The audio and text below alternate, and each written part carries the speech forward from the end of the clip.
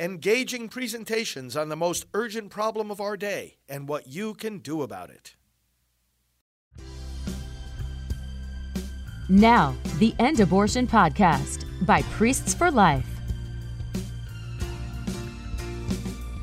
Well, good evening, friends. Pro-life leader Frank Pavone here, National Director of Priests for Life. Welcome to this episode of our Good Shepherd Seminars.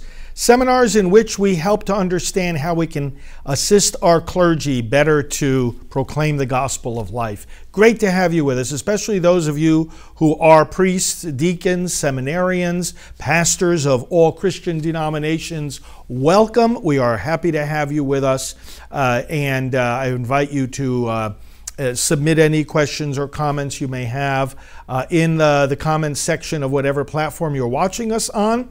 And you can always send us questions afterwards, because many of you will be watching this not live, but when it is re-aired or when you go back to the recording.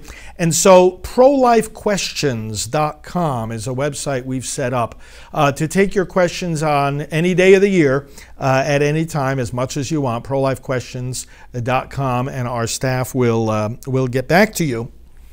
So welcome. We're going to turn to the Lord in prayer. We're going to read a scripture from one of Paul's letters. And we're going to talk tonight about how to help our congregations think clearly about the faith, because this is a time of confusion in the church, in the nation, in the world. And we, of course, as pastors proclaiming the Word of God, are called to bring clarity rather than confusion. Clarity, truth, that builds unity, because we rally around the word that is spoken, the clear word of God. That's what brings unity. When there's confusion, that's what creates division. And so we're going to talk a little bit about this tonight, and just some really heartfelt, simple suggestions for all of us to implement, that I believe through my experience and that of many others will help us. So let's begin in prayer and with the Word of God. In the name of the Father, and of the Son, and of the Holy Spirit, amen. Father, we praise you and thank you for the ministry that you have given us. It is, Lord God, a ministry of the Word, and it is the Word that you have spoken. It is a word, Lord God, that you have given us.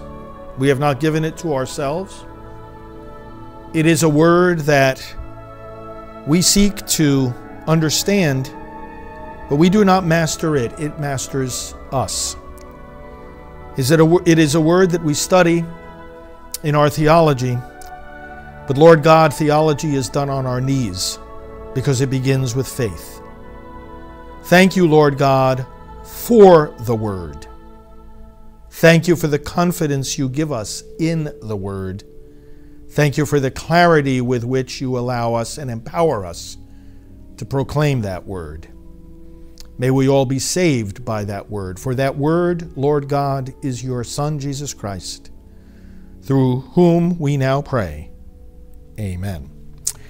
A reading from the letter of Paul to the Colossians. Continue steadfastly in prayer, being watchful in it with thanksgiving.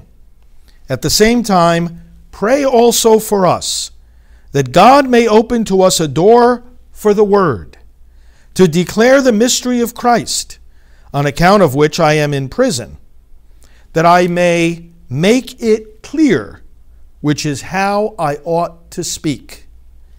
Conduct yourselves wisely toward outsiders, making the best use of the time. Let your speech always be gracious, seasoned with salt, so that you may know how you ought to answer each person. The word of the Lord. Thanks be to God. Brothers and sisters, let me begin by sharing with you something that I've heard constantly out on the road. For 30 years now, I've been preaching the pro-life message full-time in parishes across the country and around the world. And very often people come up to me after the masses and thank me for my message. And as much as they thank me for the content of the message, the compassion, the new things they learn. Many people telling me they changed their mind from being pro-abortion to pro-life as a result of the message, or having been already pro-life, it empowered them to communicate it better to others. I'm grateful for all of that, and it's all very encouraging. But so frequently, you know what I heard from the parishioners? Thank you, Father Frank, so much for that message. And then they say, I could hear you. I could hear every word. Addressing the topic I chose for tonight, how to help our congregation think clearly about the faith. Well, first and foremost, they have to be able to hear us. They have to be able to hear us. So often, we are putting a lot of effort into preparing our message. We're thinking about the right words to use, the accurate words to use, the compassionate words to use, what words are going to be meaningful to the people, what's going to lead them along in understanding the faith. And meanwhile, we didn't check the sound system. Meanwhile, we didn't test the sound system. Meanwhile, we didn't get the microphone in the right position. We didn't get up close enough to it. We didn't talk clearly enough, enunciate. They actually say to me, I could hear you, as if it were something that so many of them rarely experienced. That I wanted to start off tonight by sharing with you. Let's make sure that the people can hear us. Then what is it that they're going to hear? Friends, one of the things that is going to help us as proclaimers of the word make that word understood by the people is, first of all, that we never say anything that we ourselves don't understand. You know, the traditional definition of preaching is that you're passing on to others what you yourself have contemplated. And we see the image in various parts of Scripture of eating the word. And what this means, of course, as Mary, Luke's gospel tells us, constantly pondered that word in her heart, is that it becomes part of us. If it's part of us, we're going to be proclaiming it more clearly than if it's not. We should never proclaim to somebody else something that we ourselves don't understand. We've got to completely own it, and completely, with utter confidence in our own understanding of it, then begin to articulate it to others. But equally important is this, that we never lose confidence in the power of the word. Once we understand the message that we want to proclaim to somebody else, we've also got to make sure that we have absolute confidence in the power of that word. We didn't create the Word of God. We don't write the faith. We don't edit it. We can't improve upon it. It's a person, the person of Jesus Christ. The faith is not something we improve on. We also obviously know that we improve our understanding of it. We can improve our articulation of it. But we don't improve it. It's a message that once we've understood the point we want to communicate with, it's going to be communicated more clearly the more confidence we have in its power. Because if we don't have confidence in its power, first of all, we're going to be iffy, we're going to be holding back, we're going to be selectively choosing parts of the word that we want to convey. And the more we are trying to figure out all the different people that we don't want to offend, the more unclear the message is going to be. Because we're going to be holding back. First of all, the people have a right to the full message of the faith. If we look at some of the exhortations and other documents that Pope Paul VI, St. Paul VI, and St. John Paul II issued to the church about evangelization and about catechesis, It's very clear in their messages that we are handing on to the faithful something to which the faithful already have a right. It's not a gift from us. It's not a favor from us. It's the Word of God, the food of God, along with the Eucharist. It is the bread of life. And our people have a right to it in all its fullness, in all its rigor and vigor. We can't say, I'm going to give you this part of the Word of God, I'm going to hold back that other part. Paul VI said it is no small part of charity to give people the fullness of the truth of Christ. That truth is living. That truth sets us free. Yes, it challenges us and sometimes stings because it brings to light in us what we would rather not face and convicts us of our sins.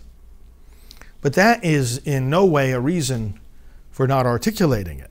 So let's be confident in the power of the Word. Again, if we're not, we're going to be, first of all, trying to improve on it. And trying to improve on the Word of God is always going to make it less clear. We're going to try to use fancy words, and I'll get back to that in a moment.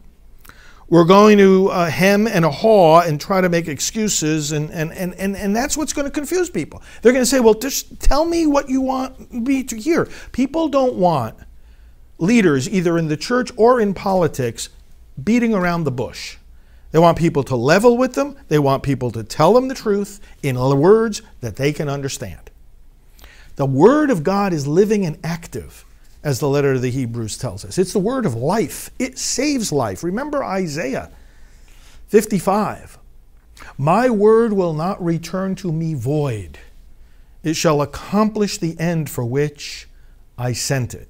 Just as earlier in that passage he says, just as the rain and the snow come down, making the earth fertile and fruitful, giving food to him who eats, so shall my word be. It is a life-giving word. Don't lose confidence in the power of that word. The more confidence we have, the more clearly we will proclaim it, the more fully we will proclaim it, because proclaiming the word in all its fullness, the word helps interpret the word. By not holding back any parts of it that we consider politically incorrect, or maybe our people can't take it, or maybe it's just too countercultural, or it's going to make them feel bad. Well, the more we're thinking that way, the more unclear it's going to be. The more we're thinking that, oh, well, we can't make anybody angry. I've even seen some memos coming out from dioceses, maybe some of you have received them, telling the priests not to say anything that's going to make people angry or be divisive. Christianity itself is divisive. The gospel got its primary preacher crucified, and not just Jesus. What does it mean? I'm not even sure what it means that we're not supposed to make anybody angry. We're not supposed to make anybody feel bad. Well, then how can we preach anything about sin or repentance? The first word of the ministry of John the Baptist, of Jesus, of Peter at Pentecost, repent. The kingdom of God is at hand. Reform your lives. That's going to upset some people. We know that. We're worshiping a God who was crucified. Or we may be afraid of the political implications. Maybe we're going to lose our tax-exempt status if we speak too clearly when election time comes and tell people to vote pro-life, or inform people about who those are in our society that are attacking the faith, attacking life, attacking the church, attacking the gospel, attacking our freedom.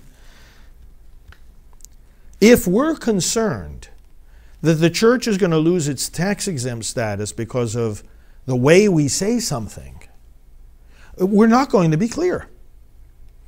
We're going to be, again, beating around the bush, and people are going to look at us and they're going to tilt their heads and say, what is he really trying to say?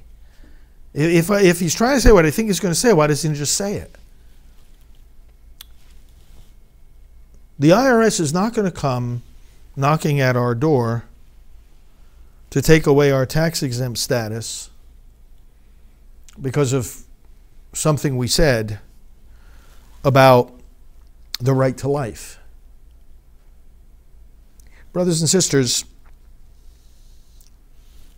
trust the people. They can take it. If we underestimate the people to whom we are proclaiming the word, our proclamation of the word, again, is going to be less clear than it would be if we have complete trust in their ability to receive that word. Because it's not just their strength to receive it that is in play, it's the Holy Spirit. The same Holy Spirit who inspired the word in the first place. The same Holy Spirit, thanks to whom we have the faith, is speaking in the hearts and minds of the people who are hearing us explain it, people who are hearing us proclaim it. That Spirit is working in them to receive that word, to understand that word, to say yes to it, and to live it out. And then in turn to proclaim it to others, as is also their responsibility as baptized members of the body of Christ. Trust their capacity. Don't underestimate them. Trust their capacity to hear the sharp message of the Word of God. We don't want to overcomplicate the faith. We don't want to dumb it down either. Give people the richness of the truth. But brothers and sisters, let's use language that they understand. We're used to studying theology, but when we get up and preach, we're not giving a theological class. We're proclaiming the gospel. We're announcing it. Evangelization is, of course, announcing the gospel. Announcing the gospel to people who may not have even heard it before, who may have never come to an understanding of it. Theology, on the other hand, is when we are using our mind to analyze the various truths of the faith that we've already accepted. But it presumes we've already accepted them. Evangelization doesn't presume we've already accepted them. I mean, it's announcing it. Catechesis is leading people along in an understanding of the faith that has been proclaimed to them. But let's not go into a theological class using all kinds of complicated words or quoting all kinds of people that our people may have never heard of, when we could get the message across in much simpler ways, in much simpler words. And I think we have a problem today of language. We're using too many complicated words with no good reason. Just as I would recommend avoiding intricate philosophical and theological terminology, likewise avoid canonical and legal terminology. This is not helpful to the proclamation of the gospel. I know it's a canonical matter, but I noticed on the Instagram page of one of the dioceses, they were explaining that a particular parish was merging with another parish. Well, people understand those words that I just said. You're going to merge one parish with another. But there on the Instagram post, it said the following words: decree on the extinctive union -- amalgamation of parish A with parish B, and the reduction of church A to profane but not sordid use. What? Right? That's going to be you're talking about a social media, you're talking about Instagram. The audience is mostly teenagers anyway. And this language is as opaque as this desk. I was at a gathering with Justice Clarence Thomas on a number of occasions, and at one occasion in particular, he was talking about the Constitution, constitutional interpretation, which of course is a big part of the role of justices. And he said, look, we overcomplicate things. He says, you want to understand the Constitution, read it. Read it. That's where you get an understanding of the Constitution from its own words. They say what they mean what they say. They have a particular meaning that the founders had in mind, and That's the meaning that we have to get from it when we read it. And then he said, we justices, especially if we are trying to foster a particular policy agenda or political agenda, which is not supposed to be our role. We know, of course, that courts have become activists. They become creators of public policy, which they're not meant to be. They're meant to be resolvers of dispute based on laws that are already written and the Constitution that is already written. But he said, if we wanted to advance particular policies of our own, we create words that nobody understands, that there's no time-tested, community-accepted meaning for, but rather is new to the people, is obscure to the people.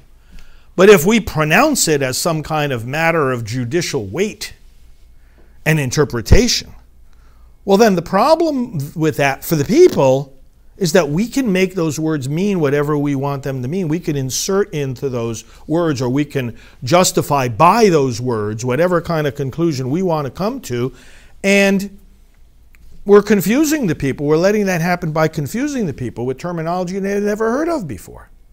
Now, the beautiful thing about the Christian faith is that it is open to all. Jesus proclaimed it openly to all the world.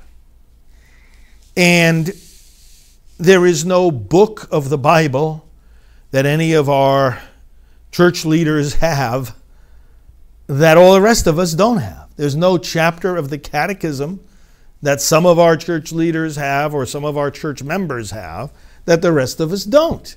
The entirety of the message of the faith has been entirely proclaimed to everyone. And relevant to something I was saying before, the process of passing on the faith includes making sure that it is the entirety that we are passing along. Again, not underestimating the ability or willingness of the people to receive it and be challenged by it and grow from it, not losing confidence in the word itself to help them to grow and to make them change. And not shrinking back from the pushback we might get. Again, if we're trying to please and trying to make sure we don't offend anybody, our words are going to be very, very, very unclear because of fear. But because the faith has been openly revealed to us from the beginning and reflected on by the community over the centuries with the proper role of theology in that process, and the pastoral experience of the church, we have developed a language. We have developed a terminology. We have our creed, we have our catechism, and we have the sensus fidelium. We have the sense of the faithful who are living out the faith every day and who have a pretty good taste, even though they might not have the theological sophistication that we have. They don't need it. They've got a taste for the faith. And just like, people have a taste for good food, and especially if it's a favorite food of theirs that they have often, people can tell the taste. You can taste a good wine versus one that's not so good. You have a taste for the faith. When you're filled with the Spirit, when you're living that faith, when you've spent decades of your life trying to be faithful to it and pass it along to others. So we want to help our people think clearly about the faith in a time of confusion. Let's use the language of the faith. Just as Thomas was giving an example of, substantive due process. Now that's an important judicial term. But he said, hey, we don't really know what it means. We justices disagree among ourselves. We've been using the term for decades and we still, who knows? That's a danger. Because then you can kind of slip in whatever you want it to mean in a particular application. Isn't that a danger that we're facing right now in the church? People come to us and say, well, what is this synod that's coming up in October? The synod on synodality. Now, I would submit to you, brothers and sisters, and I know the word synod has been around for a long time, but it's not in the common vocabulary of the faithful. It's simply not. Eucharist is. Cross, redemption, forgiveness, heaven, hell, purgatory, faith, hope, love. These are the words of the faithful. These are the words of the faith. These are words that have distinct and long-standing meaning in our community of faith. But synod and synod on synodality, it's like, what are you talking about? And yes, explanations are given, but the explanations are given about substantive due process too. And people come away confused. People come away confused. If there's something legitimate that we're trying to accomplish, there's a place for the fancy language. But in guiding our people, let's use the common language of the faith. Now you look at, let's continue on this path of the Synod of Bishops. There have been many synods over the last 5 decades, right? 6 decades or so. And I want to give you I want to read here some of the names of some of the previous synods. And you tell me if this is language that the vast majority of the Catholic faithful sitting in the pews are going to understand. They will not understand the term synod on synodality. But listen to these as titles of some of the past synods. Preserving and strengthening the Catholic faith. The ministerial priesthood and justice in the world. The Christian family. Penance and reconciliation. The vocation of the lay faithful in the church and the world. The formation of priests. The bishop, servant of the gospel of Jesus Christ, for the hope of the world. These are all titles of past synods. The Eucharist, the Word of God, the new evangelization, the vocation and mission of the family, young people, faith, and vocational discernment. People are going to understand what these synods are all about. Synod on synodality? Not so much.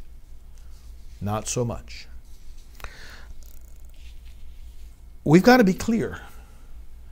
The danger in using terminology that is unfamiliar to the faithful is that the faithful, first of all, can be misled into thinking that something is changing or that something is good, which is not actually good, or come away wondering if the things that they've always believed are in fact still the case. We cannot, as ministers of the gospel, have people who encounter us and our message walk away scratching their heads. We can't be planting question marks in their minds and souls. We've got to be planting exclamation points. People should never come away from us or from a talk we've given or a sermon we've preached scratching their heads and wondering whether the things they've always believed are actually true. They've got to come away from us jumping with eagerness, confidence, and joy that the faith that they have always been raised in and learned, that they have made sacrifices to practice for decades in their lives, is true and vibrant and more clear than ever before. And because of that clarity, they're going to have more confidence in that faith. They're going to live it more generously, and they're going to spread it and proclaim it to others more vigorously. That's got to be the result of their encounter with us. When it comes to that issue that this ministry is based around, the issue of abortion, let me renew my encouragement to you to speak plainly, to speak clearly. If what you mean to say is that abortion is the killing of children, then say it with deep compassion, with an equally clear message that no abortion is necessary, because we are here to help people find good alternatives to abortion. If we're trying to convey that we have compassion for people who've had abortions, then let's just say that. We don't convey that we have compassion for people who've had abortions if we never talk about it. They'll never know we have compassion if we're silent. But if we just come out and say what it is that we're trying to convey, that we have the greatest compassion for those that have had abortions, that we want them to come and be forgiven, that we are here for them and not against them, and that we do not judge them but rather welcome them back, this is the kind of clear language that people need to hear.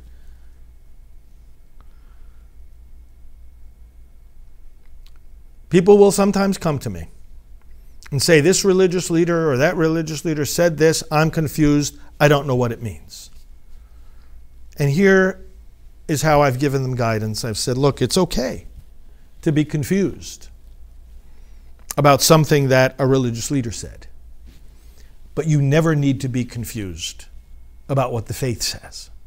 Keep your eyes fixed, keep your mind focused, keep your heart rooted in 6 simple words.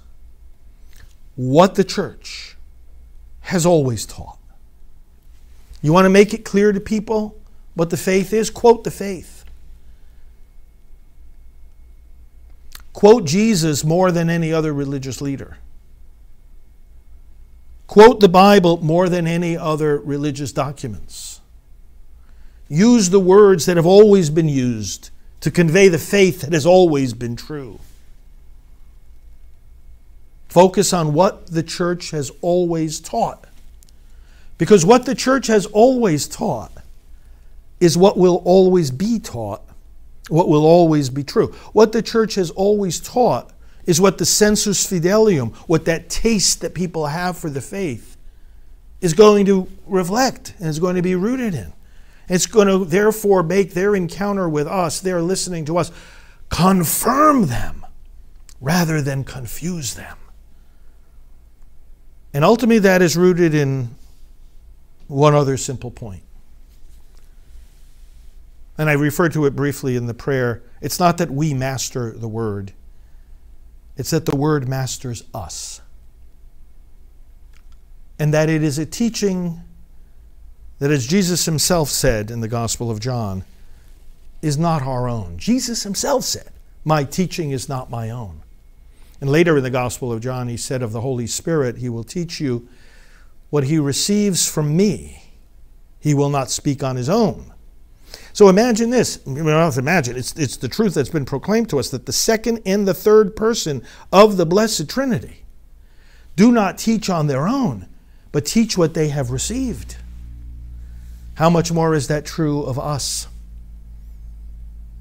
Of us, who, whether it's as parents teaching the faith to our child or just members of the church faithfully encouraging others in that same faith, whatever it is, you and I have a teaching that has been entrusted to us, and it's not our own. The Pope himself is the vicar of Christ. That's a referential term. Jesus said, call no one on earth your teacher. You have one teacher, the Christ. What he means to say there, what he's obviously saying, is that it is Christ's teaching that is the norm and standard for all the other teachings, and that any teacher of the faith must be reflecting that teaching of Christ, which is not obscure, which doesn't come to us in all kinds of unfamiliar, confusing terminology, and which does not change. We change in the deepening understanding we have of it, application to different changed circumstances of history. History changes. The word doesn't change. But our teaching is not our own. Not our own opinion. It's not up to us to edit or delete the Word of God. And that should give us both the humility of making sure we're being faithful to that Word, and also the confidence, as we said before, that that Word will indeed accomplish the purpose for which it is sent. It will indeed stir our people to repentance, conversion, and life. It will indeed console the sorrowing. It will save lives. It will transform our world from a culture of death into a culture of life. I hope these reflections have been helpful for you. Let's proclaim and teach the faith clearly to our people, because these are confusing times. There's division in the nation, there's division in the church. Don't be concerned about the fact that there's division. Let's be concerned about one thing, that we are always on the right side of that division. Let's pray now as Jesus taught us. Our Father, who art in heaven, hallowed be thy name. Thy kingdom come, thy will be done on earth as it is in heaven. Give us this day our daily bread, and forgive us our trespasses, as we forgive those who trespass against us. And lead us not into temptation, but deliver us from evil. For thine is the kingdom, and the power, and the glory, forever and ever. Amen. And we pray to our Heavenly Mother, Hail Mary, full of grace, the Lord is with thee. Blessed art thou among women, and blessed is the fruit of thy womb, Jesus. Holy Mary, Mother of God, pray for us sinners, now and at the hour of our death. Amen. Glory be to the Father, and to the Son, and to the Holy Spirit, as it was in the beginning, is now, and will be forever. Amen. I want to thank you for joining us. Those of you who are clergy, I want you to be assured of the prayers of everyone else who's watching and everyone here at our Priests for Life ministry. And I want to encourage you, brothers and sisters, to stay connected with our Good Shepherd seminars. It's not only directly for the clergy, it's also for all of us who want to encourage our clergy in their sacred calling. And when it comes to pro-life, remember what Dr. Bernard Nathanson, who founded the abortion movement in America and whom I knew, what he said about the role of the clergy when he spoke about what he and his colleagues did to launch this destructive abortion industry from which he, thank God, repented. He looked at us and he said, we would have never gotten away with what we did if you, the clergy, had been united, purposeful, and strong. Let's take that as a rallying cry to become more united, purposeful, and strong. And that's the purpose of our Good Shepherd seminars. Go to thegoodshepherdproject.com, thegoodshepherdproject.com for ongoing information, for links to past classes, and for the schedule of those coming up in the future. God bless you all from all of us here at Priests for Life.